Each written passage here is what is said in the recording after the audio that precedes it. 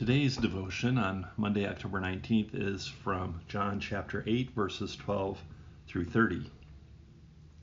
Jesus is teaching again here at the temple. Again, Jesus spoke to them, saying, "I am the light of the world. Whoever follows me will never walk in darkness, but will have the light of life." Then the Pharisees said to him, "You are testifying on your own behalf. Your testimony is not valid." Jesus answered, "Even if I testify on my own behalf, my testimony is valid because I know where I have come from and where I am going.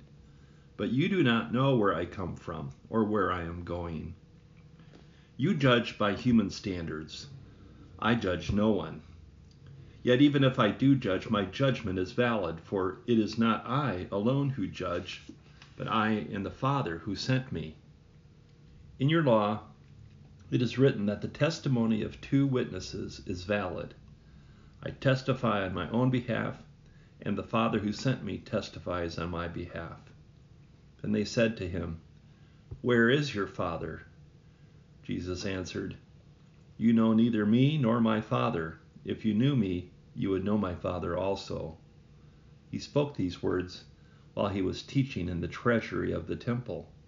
But no one arrested him because his hour had not yet come. Again he said to them, "I am going away, and you will search for me, but you will die in your sin. Where I am going, you cannot come." Then the Jews said, "Is he going to kill himself? Is that what he means by saying, 'Where I am going, you cannot come'?" He said to them, "You are from below, I am from above. You are of this world, I am not of this world.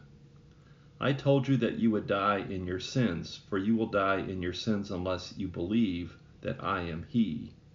They said to him, "Who are you?" Jesus said to them, "Why do I speak to you at all? I have so much to say about you and much to condemn, but the one who sent me is true, and I declare to the world what I have heard from him." They did not understand that he was speaking to them about the Father. So Jesus said, "When you have lifted up the Son of Man, then you will realize that I am He, and that I do nothing on my own. But I speak these things as the Father instructed me, and the one who sent me is with me. He has not left me alone, for I always do what is pleasing to him." As he was saying these things, many believed in him. As he said these things, many believed in him. Jesus' unity with the Father continues to be the issue with these Pharisees and other unbelievers within the temple. His identity of being one with the Father is central to this reading. When he says, "I am the light of the world, whoever follows me will never walk in darkness, but will have the light of life." When he says this, he is making reference to his unity with the Father. I am is the name for God. I am the light of the world. And then after that saying, he says, "Even if I do judge, my judgment is valid, for it is not I alone who judge, but I and the Father who sent me." Again, the unity of Jesus and the Father. Back in chapter 7, verse 2, it is the Jewish festival of booths when this is taking place at the temple.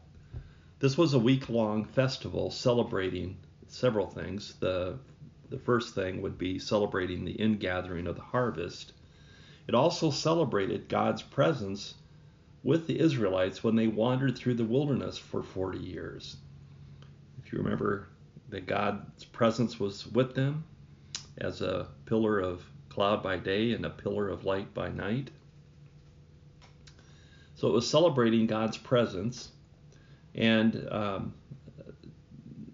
through this period of the Exodus, where they would build booths, little huts to commemorate the type of dwellings that they lived in during the Exodus. It was a way for them for 7 days. This was a 7-day festival. It was a way for them to remember God's presence with all of their ancestors. It also celebrated the Torah, the gift of light. This was what the Torah was known as, which God gave the Israelites during the Exodus on Mount Sinai. So during the time of Jesus, they would have filled 4 large lampstands, these huge bowls, with oil inside the court of the women, and they would burn there all night long. And they said that the light would be so bright that it would look almost like daylight all night long, so that you would not be able to really distinguish the night from the day. This was a festival of light that was talked about throughout Israel and into all the regions of the foreign nations that the Jews had either been dispersed to or had moved to. The Pharisees challenged Jesus because they already have the light. They have this festival of booths. Yet Jesus' claim is that I am God and Jesus is the light of the world. And it's not just for Israel, but what Jesus is saying is that he is the light of the world. And eventually the temple light will go out when the temple is destroyed. They will no longer be able to have this festival of light. But the light of the world will remain, emanating light into the darkest corners of the world. Jesus continues to be present. Jesus' second statement, after I am the light of the world, is whoever follows me will not walk in darkness, but will have the light of life.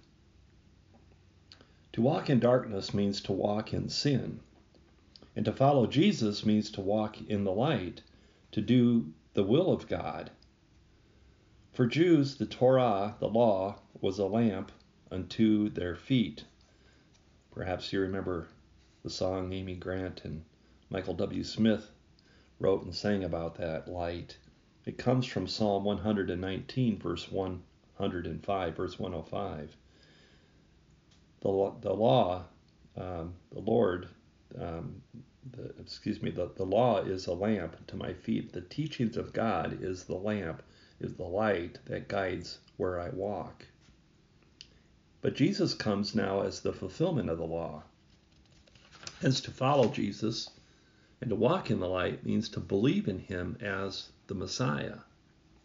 And as we do that, we respond with godly living, which was an expected outcome of observing the law, the Torah, the teachings of God.